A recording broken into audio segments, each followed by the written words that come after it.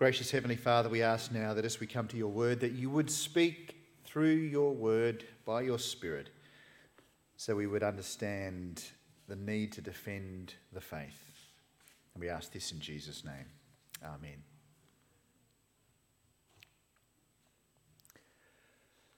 The BBC is interrupting its normal programming to bring you an important announcement. Buckingham Palace has announced the death of Her Majesty, Queen Elizabeth II. It was a momentous occasion. In fact, I had a look at the YouTube clip today of the announcer from the BBC, and you could see it was overwhelming for him. And at that particular time, whatever was playing on the TV right then didn't matter. You know, these kinds of important announcements can change history, as this one did, and the gravity of their messages can have a lasting impact. Today we're going to be looking at the first of two sermons on the short letter of Jude, only 25 verses in total. And it's actually a letter that was not supposed to be written, at least not like this. The writer was planning to write some sort of letter of general encouragement to them. But something had to change his message. Something happened to make him switch to an important announcement. And it's because of this important announcement that this letter remains in our Bible to this day. And it is because this important announcement identifies a serious threat to the faith. And if it remains unchecked, the very core of Christianity is at stake. I wonder what you would say would be the greatest threat facing Christianity. If I was to go around with a microphone and ask you to tell me what it is, what would you think it would be? Maybe you might say it's religious persecution. Perhaps you might say it's the slow and steady wave of secularism. Or perhaps you might say it's the drift away from the teaching of the Bible. Well, as the writer prepared his letter to the church, he interrupted his normal programming to bring about an important announcement about a serious threat to Christianity. And as we gather today to hear this important part of God's word, we are going to hear the Spirit tell us of this threat and how it is that we should respond. In the first verse, we read the name of the author. It says, "This letter is from Jude, a slave of Jesus Christ and a brother of James." It's Jude, the brother of James. James who? Well, it's the James. The James who was the brother of Jesus, which means Jude is the brother of James, who's the brother of Jesus. So Jude was the brother of Jesus. How about that? Clearly he wasn't a name dropper though. But maybe Jude realised that as his role of being a slave of Jesus Christ, that overrode any claim to being in the same earthly family. He was prepared to be the slave to his brother. But nonetheless, he's a guy who knew Jesus very, very well. And what's more, this meant that he, like James, was a Jewish Christian. And we'll see lots of evidence of that in the letter that follows. Who was he writing to? He says, 1b, "I am writing to all who have been called by God the Father, who loves you and keeps you safe in the care of Jesus Christ." I mean, in other words, he's just saying, I'm writing to Christians wherever. But how does he describe us? There are three things he says. Firstly, he says that we are called by God the Father. See it there? Called by God the Father. We who know God the Father, we only do that because he personally called us. It's the highest calling of any person, to be called by God the Father to be his child. And if you truly call God your Father, then that's only because he first called you to be his child. And that's amazing. The second is, it says that God the Father loves you. We must never stop being amazed that the creator of the universe actually loves us. For most people of most other religions, they approach their God in fear and uncertainty. Others can't have any relationship with the God or gods at all. He or it or whatever is just a force. But the one and only true God loves his children. And it is a mind-blowing thought that the creator and sustainer of the universe has a heart of love for humans like you and me. Don't let that for a second just wash away. And thirdly, it says that God the Father keeps us safe in the care of Jesus Christ. Safe. He protects us. So what does he do? The Father calls us, he loves us, and he keeps us. He calls us, he loves us, and he keeps us. And it's all a gift from him to us. In this short little half a sentence, what do we see? We see that we are saved by receiving God's gift, not by working for it. And that's why it's good news. And then Jude prays that we would actually that God would give us more of these things. Verse 2, he says, may God give you more and more mercy, peace, and love. These three things are what we have received from God. And now he prays that we too would show them to others. So we should be people who are known for our mercy, showing kindness when it's not deserved. We should be mercy people. And we should be people who are known for our peace, that we love to show reconciliation when it seems impossible. And we should be people who are known for our love, that we would show self-sacrificial service, even when we're faced with hate. And these three things, mercy, peace, and love, they come from God, and we should pray for more and more of it. We should be praying with Jude that these three things are part of who we are. That people would think of Jamboree Anglican and say, I know those guys. They are full of mercy and peace and love. How can we possibly get there? It's a supernatural thing. We need to pray for it. Which of those do you find the hardest? Which do you find hardest? Is it easy to show mercy? What about peace, reconciliation with others? What about love for those who hate you? In a way, they're all hard, aren't they? We need to pray that the Father would give us more and more of it. Well, next Jude tells us about his interruption to normal programming. He says in verse 3, dear friends, I had been eagerly planning to write to you about the salvation we all share, but now I find that I must write about something else. Can you see it there? Jude's been planning to write a letter about the salvation we share, about the Christian faith. I don't know, was it going to be something like the letter to the Romans? Was it going to be a simple little punchy thing that you could hand out to a friend when they say, how do I follow Jesus? Here you go. Now, is that the kind of thing that he had in mind to write? Maybe. But something has changed. Something has happened so that he's no longer going to do that. Because he says, but now I find I must write about something else. He's compelled, he's driven, he's stirred up to change his topic. For he writes, but now I find I must write about something else, urging you to defend the faith that God has entrusted once for all time to his holy people. Their new urgent message is defend the faith. You need to defend the faith. Just like a country that is under attack from an army. When that happens, the nation and all the soldiers put on armour and they stand firm against the military invasion. Jude says that is what is happening to the church. And it's what the church needs to prepare for. The church needs to be defended. The faith needs to be defended. We've got to be active in stopping attacks against it. But what does Jude say about this faith? He says that it is a faith that God entrusted for all time to his holy people. Or sometimes it's called his saints. It's a faith that God gave to us, that he entrusted to us. It's like when you give something valuable to a friend to look after.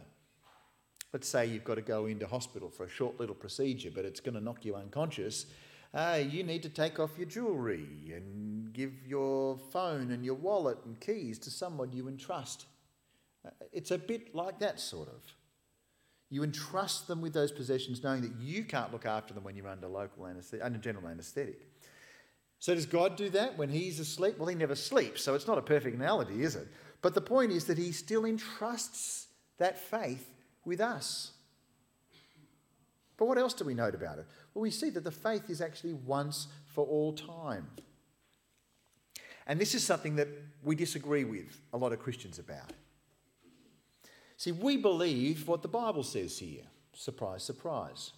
That the faith is once for all time. It does not change. It does not evolve. It does not become more and more like society. This is really, really important because this is one of the key areas that we have biff with millions of other Christians around the world, mainly in the West, but that's another story.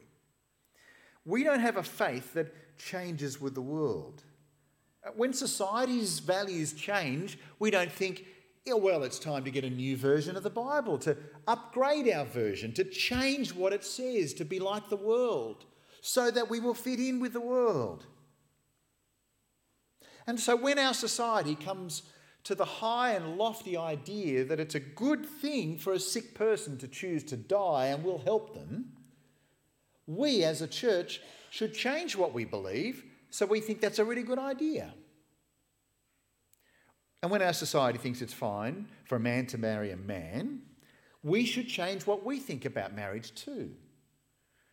And when the society says that anything supernatural is crazy, like angels and heaven and hell, because you can't see it under a microscope, are you crazy or something? Oh, we should change our religion so that it's just about the now. And heaven is just a metaphor. We're not going to do that. And yet millions of Christians say we should. Whole churches have been split because of this. And not just abroad. In Australia, in Sydney, these churches are splitting over these sorts of things. We will be under pressure to change what we believe. But because we believe what the Bible says, we won't. But can you see how this is an attack? This is why Jude says, defend the faith. Don't let others attack the true faith that's been given to us, that's been entrusted to us. So the Lord says, look, I'm going in for an operation. Not a great metaphor, but trust me. I'm going for an operation. Here's my iPhone. Here are my keys. Here's my wallet. Look after it. And God's getting his tonsils out. Very bad analogy. But someone says, hey, can I just have that phone? Sure, take it. I don't care. Really? We need to entrust it like I will defend this phone till I die because God's going in there for a general anaesthetic. It's a really bad analogy, but you kind of see what I mean. We need to entrust the faith like it is so valuable. I wonder if you can think of some ways in which the Christian faith is under attack. Where do you see the battle lines being drawn? How do you personally stand against those attacks? And what will you personally, I'm not talking about the church or the denomination, what you personally, as you sit here, if you're a follower of Jesus, how will you defend the faith against these attacks? Well, in the midst of all of that, you might wonder just why Jude thought it was a good thing to interrupt his little broadcast here to talk about defending the faith. Well, he tells us, because he says in the next verse, I say this, defend the faith, I say this because some ungodly people have wormed their way into your churches, saying that God's marvellous grace allows us to live immoral lives. Why is it that they need to defend the faith? It's because ungodly people are in our churches, distorting the message. Christian people, Christian leaders are distorting the truth. Ministers, theological lecturers, bishops and archbishops, people who distort the truth once revealed. And at the heart of their message is this. They say that God's marvellous grace allows us to live immoral lives. Because, we're saved by grace, right? And because you're saved by grace, you can do anything you like, right? That's what they say. So Jesus died for you, took your punishment from God. It guarantees eternal life. And so you can do anything and you'll be forgiven. And so you should do anything. Who cares what the Bible says about how you live or what you do or don't believe? Just as long as you've got that tick, you'll be fine. Now, the problem with this is it's actually a half-truth, isn't it? Because God's grace is that great. Yeah, right? But the point is that when you understand God's grace, you won't live that way. This verse sprang to mind from Titus 2. For the grace of God, here it is, the grace of God has been revealed, bringing salvation to all people, and we are instructed to turn from godless living and sinful pleasures. We should live in this evil world with wisdom, righteousness, devotion to God, while we look forward with hope to that wonderful day when the glory of our great God and Saviour Jesus Christ will be revealed. That's what the Christian life looks like. It's about turning from godless living and turning from sinful pleasures. It's not about following the ethics and lifestyle of our increasingly godless society. And you can expect that the world will tell Christians, you need to fit in. But yes, the world will do that, but you don't really expect it from within the pews, do you? You don't kind of expect it from within the church. Because it says here that some ungodly people have wormed their way into your churches. Like Jesus described it, they'll be wolves in sheep's clothing. They will appear to be godly. They'll appear to be godly, but really they're ungodly. And we will need to be alert for this internal attack within our own walls. It's very serious and it's very dangerous. These people appear to be followers of Jesus, but they're not. Verse 4b, the condemnation of such people was recorded long ago, for they have denied our only Master and Lord, Jesus Christ. The problem is that these leaders have rejected Jesus as Lord. They've rejected him as their Master and their Lord, and the result is, what does it say? They are condemned. They're condemned to hell. They're condemned to eternal punishment. That is what this is saying. All they needed to do was trust in Jesus. Kids do it all the time. Follow the kids. They know what they're doing. Jesus is king. Yeah. Why do so many people find it hard to do that? That's what these people have done. Within the church, deep down, they'd rejected Jesus as Lord. And I think I just want to pause here very, very briefly and say that if you have not accepted Jesus as Lord, as simple and as powerful as it is, the Bible's telling you that you're condemned to hell. And we don't want you to go there. And so it's a reminder to accept Jesus as Master and Lord. You will be saved. It's really quite simple. But did you notice here, back to the text, that it says that this condemnation was recorded long ago? We heard before that God called us. And we see that he even wrote down our salvation long ago. And I think this gives us comfort. It gives us comfort to know that God is truly in control of things. My goodness, as you see this world, it just feels like it's spinning off its little axis. But it's not. The Lord is king. He's going to look after everything. It's a doctrine of great comfort and assurance. Well, in many ways, what we've just seen here, that's the key bit in a lot of ways of what we're going to look at tonight. And we're going to speed through the rest of it, but it gives you a bit of a background to it all. Because as we look from verse 5 onwards, you might actually feel like it's a bit of deja vu. You might actually think, hang on, isn't this what Jacob preached on a few weeks ago? Well, if you think that, you're kind of close, because 2 Peter chapter 2 sounds a lot like Jude. Really interesting. So much so that the theological nerds, because this is what we pay them for, they sit down and think, okay, well, which one came first?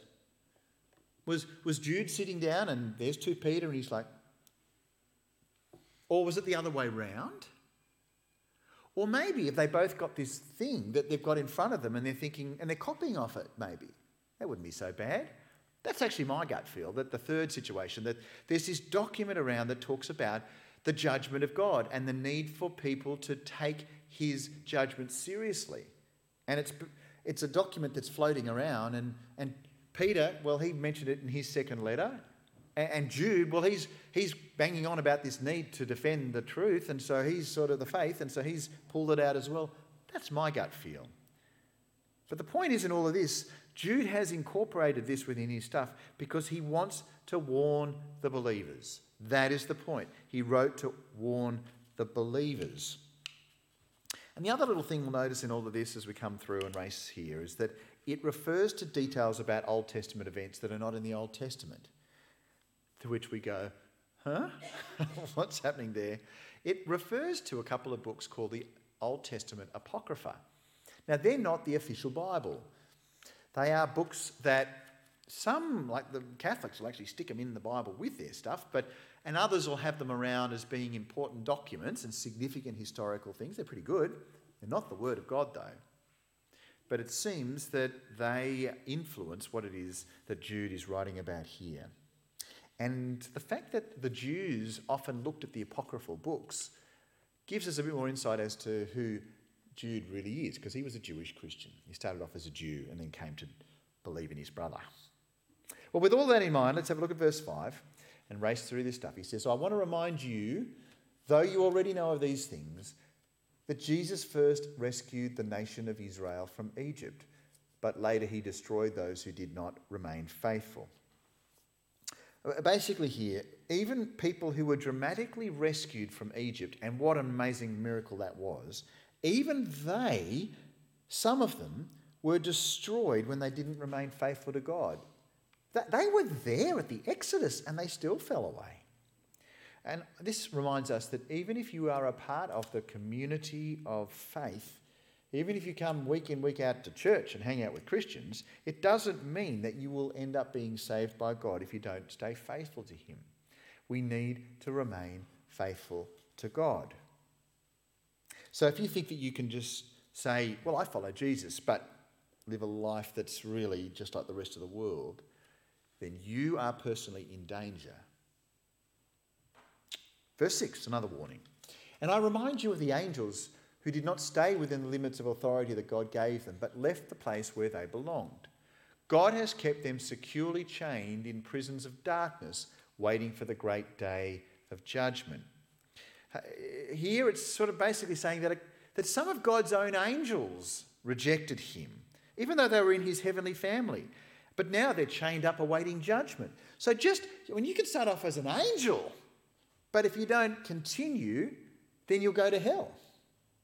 And verse 7, "And don't forget Sodom and Gomorrah and their neighbouring towns, which were filled with immorality and every kind of sexual perversion. Those cities were destroyed by fire and serve as a warning of the eternal fire of God's judgment."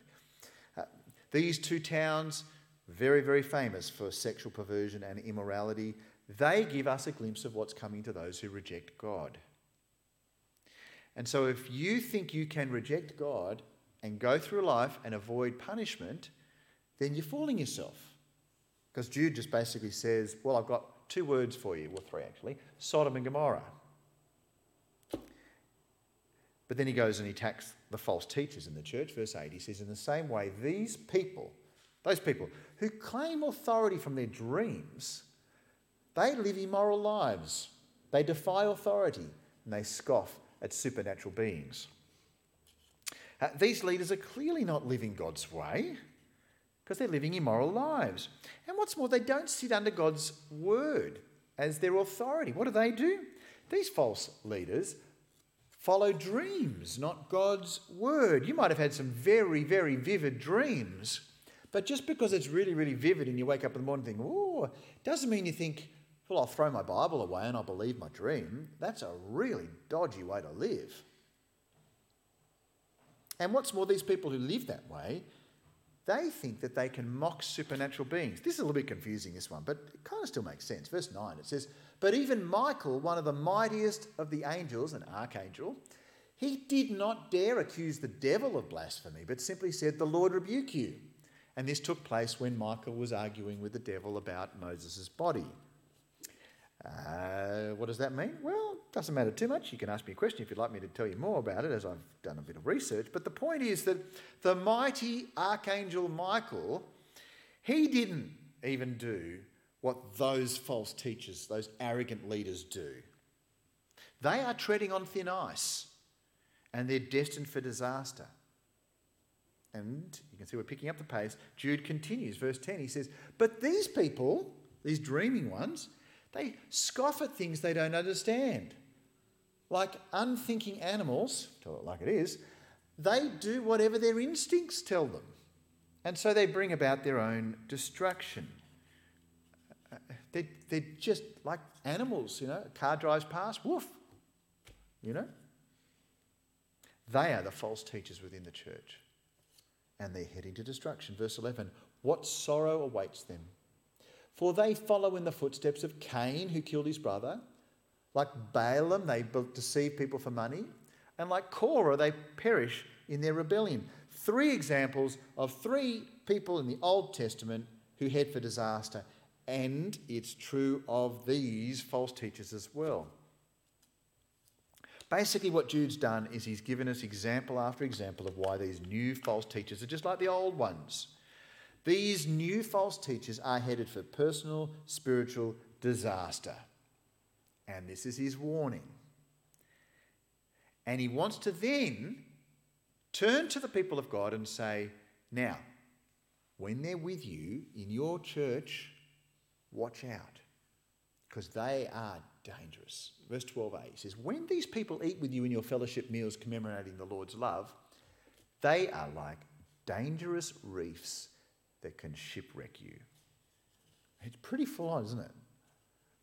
He's basically saying that, you know, when you come together for a fellowship meal to remember the Lord's love, what's that like? Well, it could be the Lord's Supper, or it could be kind of what we do after church on a Saturday night or a Sunday morning, and we sit around and enjoy being together with God, you know, remembering what God has done for it. Whatever that is, this special fellowship meal, basically saying that when they're there with you, it's dangerous. It's dangerous to have fellowship with false leaders, because it's like they're as though they're a reef underneath the surface and you can't see it, and your ship goes in and rips the bottom of the boat out. It looks fine. Oh, it's a lovely ocean. And then before you know it, you've got the and you look and the water's coming into the boat. And to drive home the point, he adds metaphor after metaphor after metaphor to show the seriousness of these false teachers. He says, they're like shameless shepherds who care only for themselves. Oh, there's a wolf attacking the sheep. Oh, run away. They're like clouds blowing over the land. Oh, it looks like rain. No, it just looks like clouds. Okay. What a waste of space.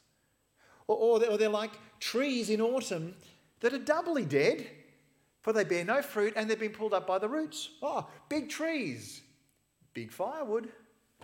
You know, they're like wild waves of the sea, churning up the foam of their shameful deeds. Like, oh, surf's up. Oh, you don't want to surf out there because you will get hammered. They're like wandering stars, doomed forever to blackest darkness. You know, it's like when they say, oh, make sure you come out tonight because all the stars are going to line up and you can see Jupiter and Saturn and all that stuff, and you see, oh, it's overcast. That's kind of what these guys are like. They promise much, but they deliver nothing. And in the process, they injure God's people. Jude's really concerned about God's church. And so he interrupts his normal broadcast for this important message. He wants people to know that God's judgment is real and it's coming soon. And when people say that God doesn't judge, don't worry about it, he wants them to know that they are lying. It is a big fat lie. When people say, well, you can do anything you like and God doesn't care, they are lying to you, and you will go with them to hell. And so he then goes on to quote from what seems to be a saying that isn't recorded in the Bible. But he says, verse 14 and 15, he says, Enoch, who lived in the 7th century the seventh generation after Adam, prophesied about these people. He said, listen, the Lord is coming with countless thousands of his holy ones to execute judgment on the people of the world. He'll convict every person of all the ungodly things they have done and for all the insults that ungodly sinners have spoken against him. The point is, judgment is coming. If someone says judgment is not coming, they are lying. But you've got to make a choice. You might say, well, I don't want to believe that. Well, have a go. Wait and see. I mean, one day we'll find out. Judgment is coming, make no mistake. Morality is not a preference. Ethics cannot be subjective. Truth is not relative. And this will be proven when Jesus returns to judge the living and the dead. That's why Jude made it so important. It was so important to him that he made this change to his letter. I've got to let these people know this right now. And in the final verse that we're looking at tonight, he gives us a glimpse at the behaviour of these false teachers. He says, these people are like grumblers and complainers, living only to satisfy their desires. They brag loudly about themselves and they flatter others to get what they want. Deep down, these false teachers just live for themselves. They live to satisfy their desires, and they do it loudly, and they do it proudly, and manipulate others along the way. They are very, very dangerous. And so Jude says, my dear friends, watch out. Take care. Be careful. That's why he interrupted normal programming to send this important message. And he did it because it's a serious risk to the church and has the potential to lead people to hell. And there's nothing more disastrous than that. So as I wrap up, we might just stop and think how this might affect us here at Jamberoo Anglican. Well, many of the blatant and brutal attacks by church leaders happen outside our church and outside our diocese. And we are very, very thankful for that. But other parts of Australia and the world have not been so blessed. I'll give you one example. In 2006, it's a while ago, but it made a big wave. In 2006, the Episcopal Church in the United States elected a woman as their most senior archbishop. And this woman does not believe that homosexual behaviour is a sin, and she does not consider Jesus to be the only way to the Father. And that mainstream Anglican church, the Episcopal Church, continues to reject the clear word of God and continues to lead its people away from the truth. And those who have followed her follow in her footsteps. We praise God for the commitment of our own Anglican Diocese of Sydney to the unchanging Word of God. The unchanging Word of God is what we are committed to. And we have a partnership with GAFCON that provides assistance and support to people and congregations that are feeling the impact of liberalism. But what about us within our church? Is there anything for us? I think there is. We are people who know and love God's grace, don't we? We love the grace of God. And we love being saved by grace through faith and not by works. And because we love God's grace so much, we can be very tempted to think that our sins don't matter as much as they do. We can be tempted, in fact, to ignore our sins.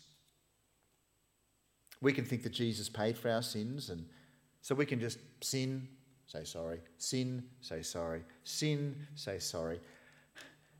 And in a way, that is true, isn't it? But if we really believe that God just doesn't care for our sins, then maybe we don't understand what grace is really like. And maybe that's because we've stopped listening to the Word of God. And maybe that will lead us to be people who are just like the false teachers. And if that's you or me, then we are in the church here. And I tell you this warning, knowing with confidence that I believe that God, by his Spirit and the power of his word, will defend us from that. But nonetheless, we need to be vigilant in pursuing holiness. We have confidence in God's power to save, and we are people who have been called by God the Father, who loves us and keeps us safe in the care of Jesus Christ. And we are people who pray that God would give us more and more mercy, peace and love. And so as we hear these warnings, we can have confidence that he will keep us safe in the care of Jesus Christ. Amen.